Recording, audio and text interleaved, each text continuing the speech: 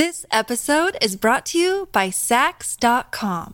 At Saks.com, it's easy to find your new vibe. Dive into the Western trend with gold cowboy boots from Staud, or go full 90s throwback with platforms from Prada. You can shop for everything on your agenda, whether it's a breezy Zimmermann dress for a garden party or a bright Chloe blazer for brunch. Find inspiration for your new vibe every day at Saks.com.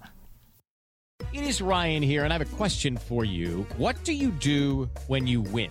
Like, are you a fist pumper, a woo-hooer, a hand clapper, a high-fiver? I kind of like the high-five, but if you want to hone in on those winning moves, check out Chumba Casino. At ChumbaCasino.com, choose from hundreds of social casino-style games for your chance to redeem serious cash prizes. There are new game releases weekly, plus free daily bonuses, so don't wait. Start having the most fun ever at ChumbaCasino.com. No purchase necessary. VGW Group. Void where prohibited by law. See terms and conditions. 18+. Derek, what is your relationship with sneakers? It's a tumultuous one. Derek Johnson is a designer at Slate, and he's very into sneakers. Whenever some cool new sneaker is being released, Derek knows all about it. Right now, he's got his eye on an upcoming drop of some limited edition Nike Air Max 1s, made in collaboration with an Amsterdam streetwear boutique. He's hoping to buy them online before they sell out. They did a pair of orange ones that sold out very quickly last week, and they're coming out with a pair of blue ones. So I want the blue ones. Actually, I like better than the orange ones. So we'll see what happens. What do you think your odds are of actually being able to buy them? 0. 0? 0. The problem with buying limited edition sneakers online these days is that the competition is incredibly fierce. Maybe unnaturally fierce. If you're going to buy online, you have to be fast, like literally like fast with your fingers and typing things, because there are people out there that have found ways around that. What are these ways around it? Bots. They're called bots. Bots are a special, clever kind of software. Much faster than any human sneakerhead could ever click on the correct shoe size and enter their credit card number and whatnot. Bots can swoop in and just buy everything in the blink of an eye. And then the people who control the bots will put those sold-out shoes on the resale market at much higher prices. So a limited-run Adidas sneaker priced at $250 might get swallowed up by bots, and later that same day, you'll see those sneakers on eBay for $600. Derek says sometimes the bots will just rip a pair of shoes right out of your virtual shopping cart. The number one way to know that a bot has beaten you is if you're purchasing something that's in your cart. If you're not fast enough putting in your information, your address, your billing address, even if you're not fast enough doing all that, that can actually leave your cart. It's in your cart and then suddenly it's gone? Mm-hmm. I'm trying to imagine that at the Foot Locker, like the shoes are in my cart, and I look down and they're just not there anymore. It's like literally somebody like grabbing them out of your hand and running before you can actually catch up to them. Yes. Bots don't just buy cool sneakers. They buy up those concert tickets you wanted, so they can then scalp them to you at an outrageous markup. They buy up tickets to basketball games and Broadway shows. At the beginning of the COVID pandemic, bots were buying hand sanitizer and face masks. Later, they were booking all the vaccine reservation spots. Anything that's in very high demand with a very limited supply, that's an opportunity for the bots to become greedy hoarders and corner the market. Do you remember what it was like before the bots came? Yeah, it was easy. This week on the show, it's getting bot in here. So what can we do about it? Is there any way to create a system where Derek and you can buy stuff without a swarm of bots getting in the way? I'm Seth Stevenson, in for Lizzie O'Leary, and you're listening to What Next TBD, a show about technology, power, and how the future will be determined. Stay with us.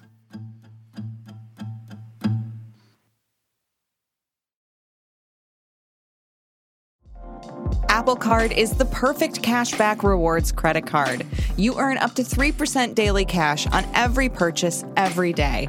That's 3% on your favorite products at Apple, 2% on all other Apple Card with Apple Pay purchases, and 1% on anything you buy with your titanium Apple Card or virtual card number.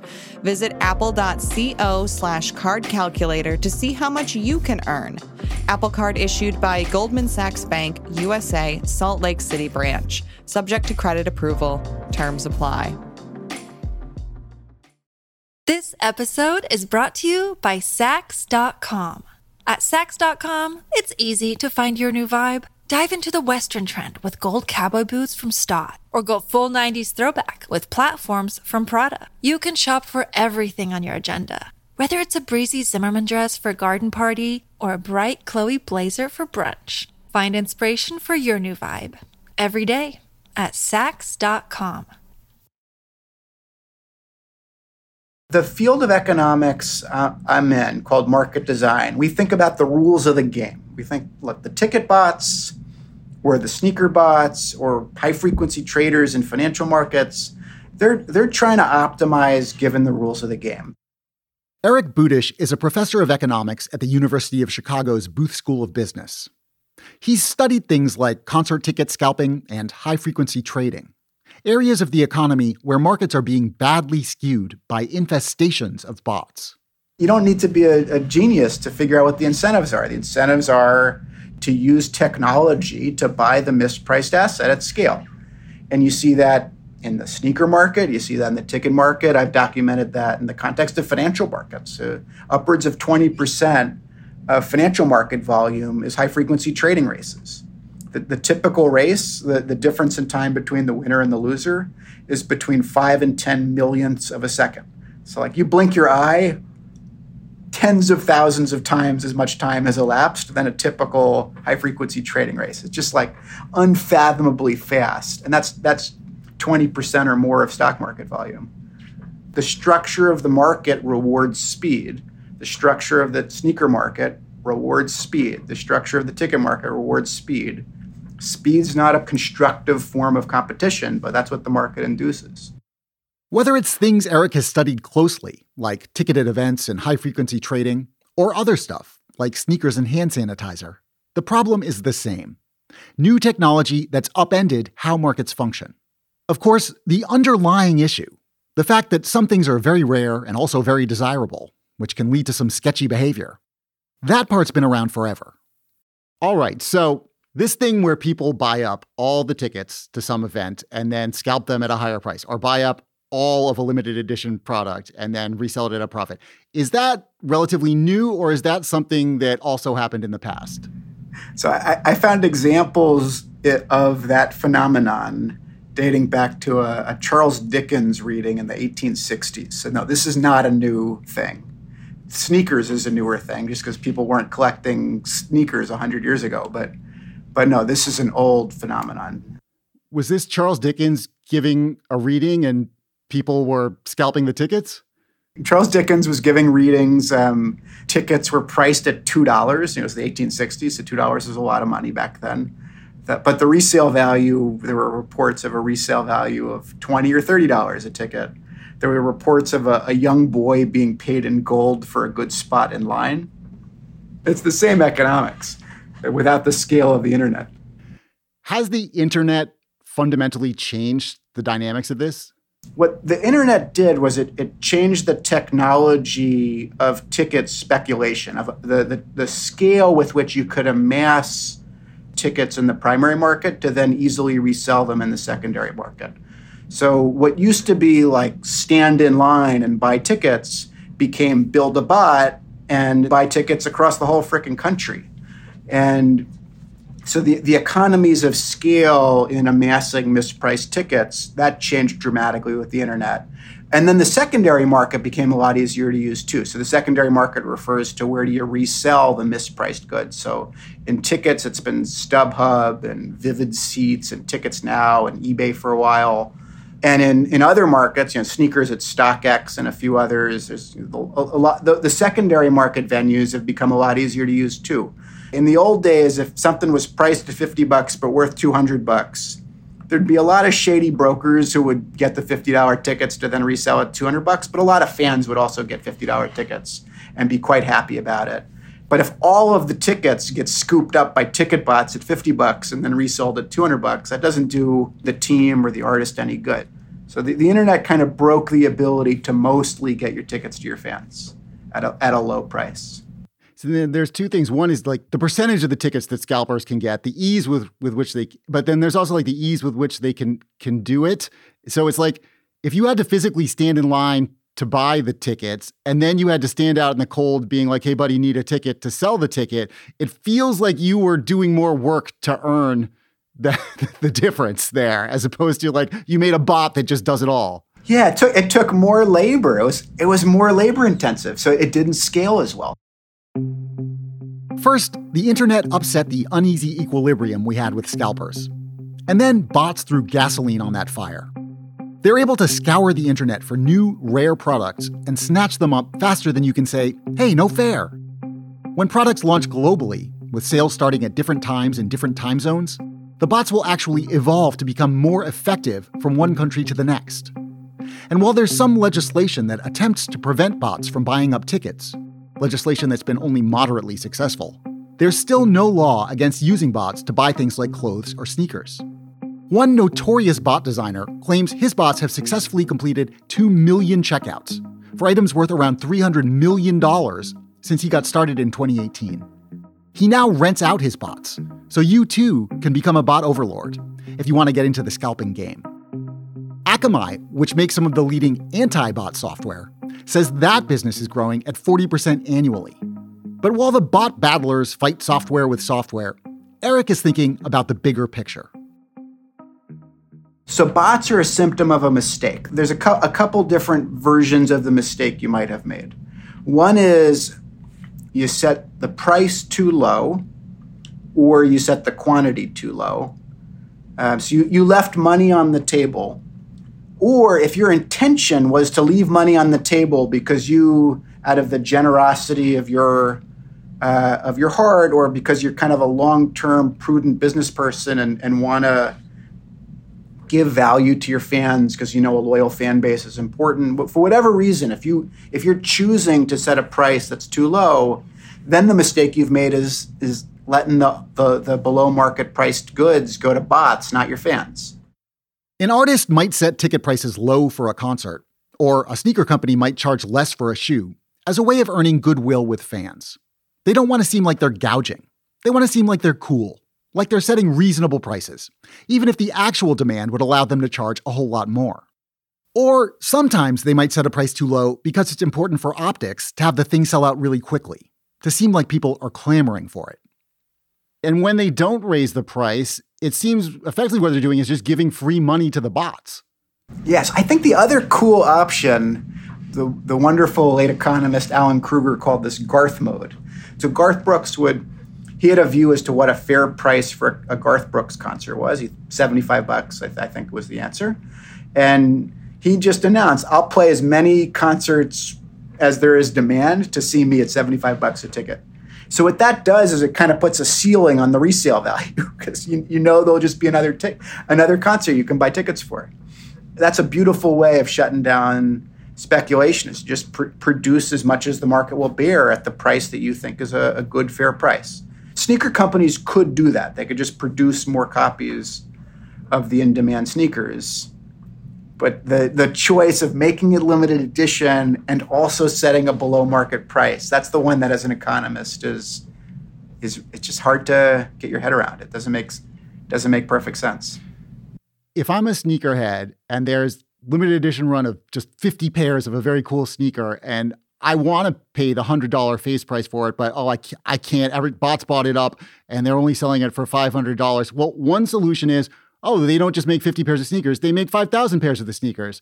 But that just like defeats the whole idea. The whole idea is I want the cool limited edition sneaker, but I want it at the price I can pay. Yeah, so I hear you. And economists have this line that, wants are insatiable, resources are limited. So you're saying consumers are babies and they should suck it up. That's your language, not mine. From the point of view of the regular person who just wants to buy a pair of cool sneakers out of love, not to turn a profit on them, the whole situation is disheartening. But Eric would like us to think about it a little differently. I want to distinguish between it's hugely frustrating because lots of people want this thing that I also want and it's kind of expensive. Like, is it hugely... My son loves sports cars. I do not drive a Ferrari. This morning we were driving to school and there was a Ferrari next to us. I could just go home crying at night. Like, life is not fair. I do not get to drive a red Ferrari to school each morning. And at some level, like that's a piece of market capitalism. Like, Ferraris are expensive. And part of me has that response to your question about sneakers. Like, if you want to buy a nice pair of sneakers, you can. If you want to have a limited edition pair of sneakers that tons of other people want, and the reason they want it is there's only 500 of them, at some level, like, that's sort of like wanting the Ferrari. Like, that's going to be an expensive object. The thing that pisses me off, that frustrates me as an economist, is the stupidity of a system of pretending the price is low and fair and accessible, but actually the price is high and market clearing. It's just the difference in price between the perceived price and the actual price is all going to speculators or someone who's grabbing a rent, so someone who's grabbing a piece of that markup on the sly. It's like if Ferrari set the price of a Ferrari at $5,000 and you were like, sweet, I can get a Ferrari. But then, of course, you can't. Everyone buys them up and there's only a secondary market where they cost $180,000. Yeah, and you'd look at Ferrari and be like, what are you doing? Why on earth? Like, just set the price of a Ferrari to be an appropriate market clearing price. But, like, doesn't do anybody any good to pretend the price is $5,000 if it's $180,000. It's just going to create a lot of crushed hopes and dreams.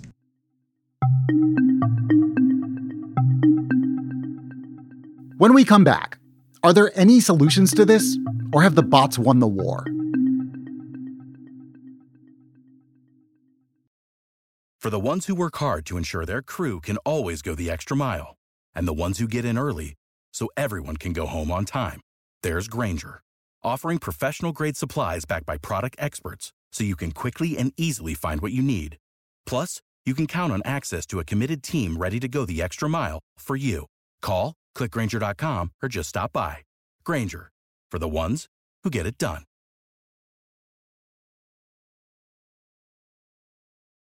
Hey everybody, it's Neil. I've got some huge news. Decoder is moving to Mondays and Thursdays. We're adding a second episode to the show. On Mondays, we'll have our classic interviews with CEOs and other troublemakers. I think we're going to have to start having conversations about how do we pay those jobs that can't be done by AI. And on Thursdays, we'll be explaining big topics in the news with Verge reporters, experts, and other friends of the show. There's a new generation of people on the internet. Google search has always sucked for them. So, there's no reason for them to be loyal. They can just go to TikTok. This is going to be really fun. I'm very excited about all this. So go subscribe wherever you get your podcasts now. Hi, this is Dahlia Lithwick, host of Slate's legal podcast, Amicus. If you're listening to this show, you might be interested in Amicus's live show that we're hosting in Washington, D.C. on Tuesday, May the 14th. My colleague, Mark Joseph Stern, and I will be talking to some amazing guests, including Sherrilyn Ifill and a sitting state Supreme Court justice, all about how originalism, a relatively recently invented way of interpreting the Constitution, has taken over the Supreme Court and radically reshaped the law. It's been doctrinal rocket fuel for the conservative legal movement and facilitated the rolling back of abortion rights, the expansion of gun rights, and the obliteration of the separation of church and state. And as another wildly consequential Supreme Court term careers to its end, the court's originalists are on a tear. But there's something you can do about it, and we hope you'll join us in D.C. on May 14th to explore the possible pathways out of the current situation. Go to slate.com/Amicus Live for tickets. So how would we create rules that prioritize the emotions of the person who just wants to see the concert or buy the shoe and enjoy it? So I think Garth mode is a clean answer. It's just, if you want to set a low price and you want your fans to all have a chance to buy at that price, raise the quantity. Just perform more shows, produce more cool sneakers so everybody can have access. I think the other kind of answer is harder to execute on, but is to really put a lot of care into the allocation of the low-priced good directly to your fans. So airline tickets have names on the ticket. I can't resell my ticket to you at a markup because my ticket says Eric Budish on it, right? So airline tickets are totally non-transferable. If you did that, then you could just sell tickets to your fans at whatever price you think is fair and shut down the resale market. These platforms where the secondary sales happen, like StubHub or eBay or wherever people are reselling their limited edition sneakers, do they bear responsibility? Is there anything they could be doing to make it better? I hold them responsible for lobbying to preserve flawed rules. So that's a line where I am willing to veer into morality talk. I think the thing to note about StubHub and the secondary market venues is how much of the pie they manage to grab for themselves. StubHub and SeatGeek and all those sites, their fees are so high that they're actually making more profit on the resale than the bot themselves or than the broker themselves. And that means that they, in effect, they want there to be lots of brokers developing great bots to scoop up mispriced assets to resell, and then they're taking this gigantic toll. I understand why their motivation would be for there to be more scalping, but they're at least providing some kind of service. They're providing a platform where if you're willing to pay the higher price, okay, you can go there and pay the higher price and get the ticket or get the sneaker in the other case. But what are the scalpers providing? What value are they providing? So I think I think you're absolutely right. I think in a perfect world, there would be a resale market or something like it, where if you really badly wanted to go to an event and you were willing to pay through the roof to get there, there'd be a price. Like someone would make you a market. I've used the secondary market to go to events I want to go to all the time. It's great. I went to 35 years ago last month. I saw the Mets clinch the division title. My dad took me. At the time, he said like a friend gave him the tickets, but I think we all know where he got them. We sat like way up in the upper deck at Shea Stadium, and like that was great. And I don't know what my dad paid for those tickets, but whatever it was totally worth it. And I'm glad there was a market that made that possible. And that was in the good old days when most tickets went directly to fans in the first place. It's this situation we're in where most of the tickets flow through bots and then the secondary market, both of whom are collecting a big fee that doesn't make a whole lot of sense. Eric Budish has also studied the world of high-frequency trading, where software gets used to execute huge amounts of financial transactions in fractions of a second. With both the sneaker buying bots or the high-frequency trading bots, people are investing tons of time and money and expertise in improving these bots. They're locating the bots closer to the point of sale, both with high-frequency trading and even with the sneaker sales. They're locating the bots closer to get that millisecond advantage. This all seems like it's just parasitic behavior. Is this providing any value to society? Let me answer your question directly, which is no. It's socially wasteful behavior that does not provide value to society. When you see technology being used for these tiny relative advantages, like being located ever so slightly closer to the exchange because that gives you an advantage measured in millions of seconds, or having your phone located ever so slightly closer to the point of distribution for a sneaker sale, that's a symptom of competition on a bizarre level. And economists call that socially wasteful behavior or rent-seeking behavior. I try to emphasize to my students the difference between value creation strategies and value capture. So the companies we admire most grow the pie. They invent new things. They improve products. They create value. And a lot of this stuff is about capturing from a fixed pie or even shrinking the pie. Yeah, parasitic is not too strong a word. So if I put you in charge of the universe, but I told you the only thing I want you to solve is this problem with bots buying up all the sneakers, all the cool sneakers, what would you do? First of all, I want to reject the premise of your question, which is I'm in charge of the whole universe, and my task is to fix the sneaker market.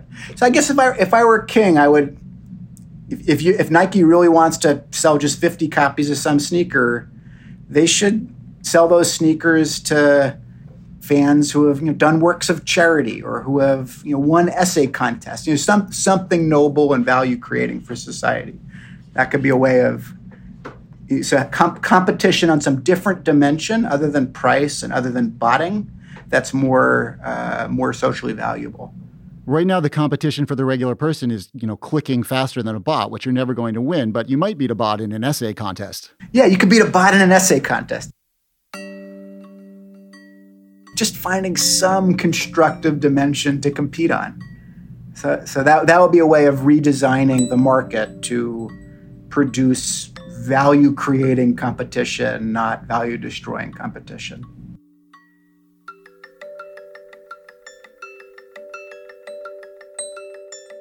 Eric Budish, thanks so much.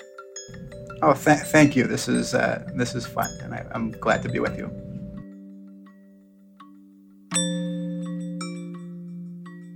Eric Budish is a professor of economics at the University of Chicago's Booth School of Business. Derek Johnson is a designer at Slate. And that is it for the show today. TBD is produced by Ethan Brooks. We're edited by Tori Bosch and Allison Benedict. Alicia Montgomery is the executive producer for Slate Podcasts. TBD is part of the larger What Next family. TBD is also part of Future Tense, a partnership of Slate, Arizona State University, and New America. If you missed it earlier this week, you should definitely go back and listen to Tuesday's episode of What Next. The show's about Bill Gates and his role in lagging vaccination rates. Lizzie O'Leary will be back next Friday, and Mary Harris will be back in your feed next week. I'm Seth Stevenson. Thanks for listening.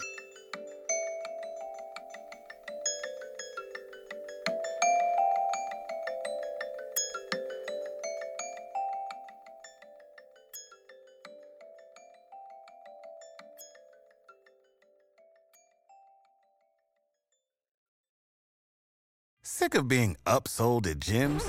My guy, you're currently a base member? For $90 more, I can upgrade you to our Shred membership. For $130 more, you'll be a Swole member. And for just $300 more, you'll reach Sweat Platinum. At Planet Fitness, you'll get energy without the upsell. Never pushy, always free fitness training and equipment for every workout. It's fitness that fits your budget. Join Planet Fitness for just $1 down and $10 a month. Cancel anytime. Deal ends Friday, May 10th. See Home Club for details.